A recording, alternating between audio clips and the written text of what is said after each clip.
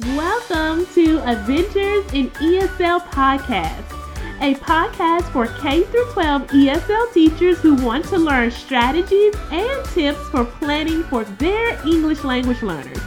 I am Millie and I will be your host on this ESL adventure.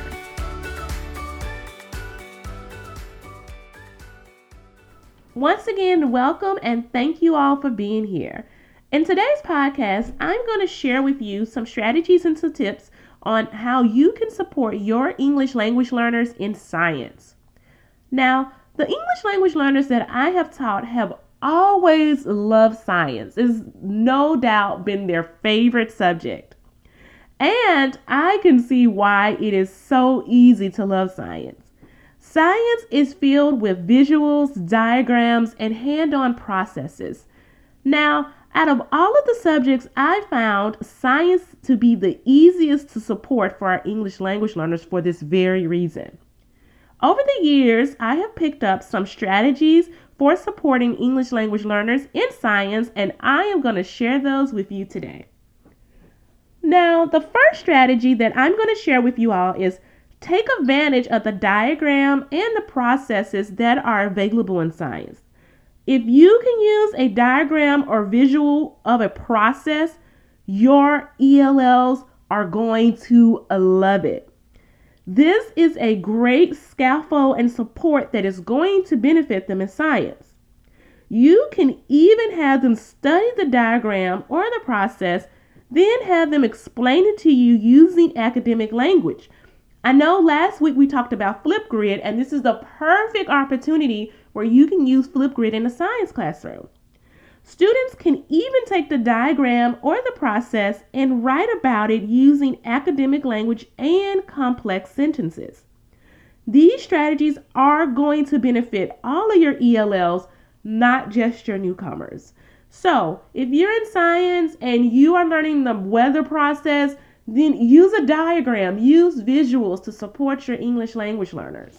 The second strategy or tip that you can use with science teachers or in your science class is use a visual dictionary and or a bilingual dictionary in science. Over the years, I've learned that students know and understand a lot of the science processes in their native language. Now, keep in mind there are going to be some exceptions, but just from my personal experience, they love science so much and they're motivated, so a lot of times they understand a lot of the processes. Now, however, having a visual and a bilingual dictionary has proven to be very helpful for students when they're doing classwork. My favorite, which I'm going to link in the show notes, is the Oxford Picture Dictionary for the content areas. Now, here's a tip. Use this opportunity by having the visual and bilingual dictionary in class to create a vocabulary notebook for science. You can do a Freyer model in the notebook so students can have a visual to refer to throughout the school year. So have an interactive science vocabulary notebook where the students can use and refer to all throughout the school year. It's going to be so beneficial for them and it's a great support. The third tip that I'm going to provide for you is provide your English language learners with support in their science discussions. English language learners are going to benefit greatly from participating in the science discussions because it gives them the chance to practice and master the art of the academic language of science.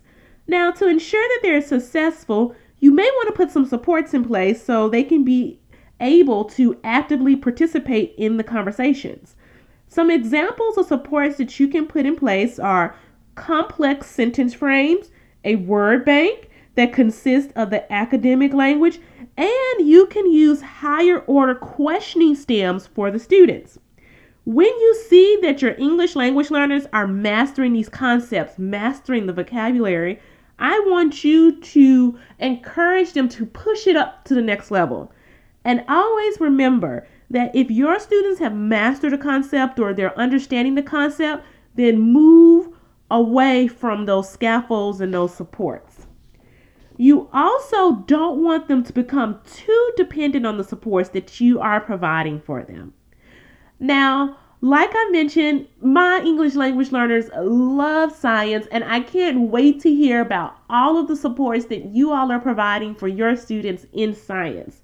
Now, if you want to, go over to myadventuresinESL.com. I want you to drop a comment because I want to hear about all the supports that you are using in science with your English language learners. Next week, I'm going to be sharing some really great strategies on how you can support your English language learners in social studies. So, I will see you all next week, same place, same time. Thank you for joining me this week on Adventures in ESL. Make sure to visit my website, myadventuresinesl.com, for some freebies and special gifts. You can also subscribe to the show so you will never miss an episode. While you're at it, if you found value in this show, I appreciate it if you provide a rating on iTunes so more ESL teachers can learn strategies and tips. Thank you so much for tuning in today, and remember to stay positive and always have high expectations for your English language learners. See you soon.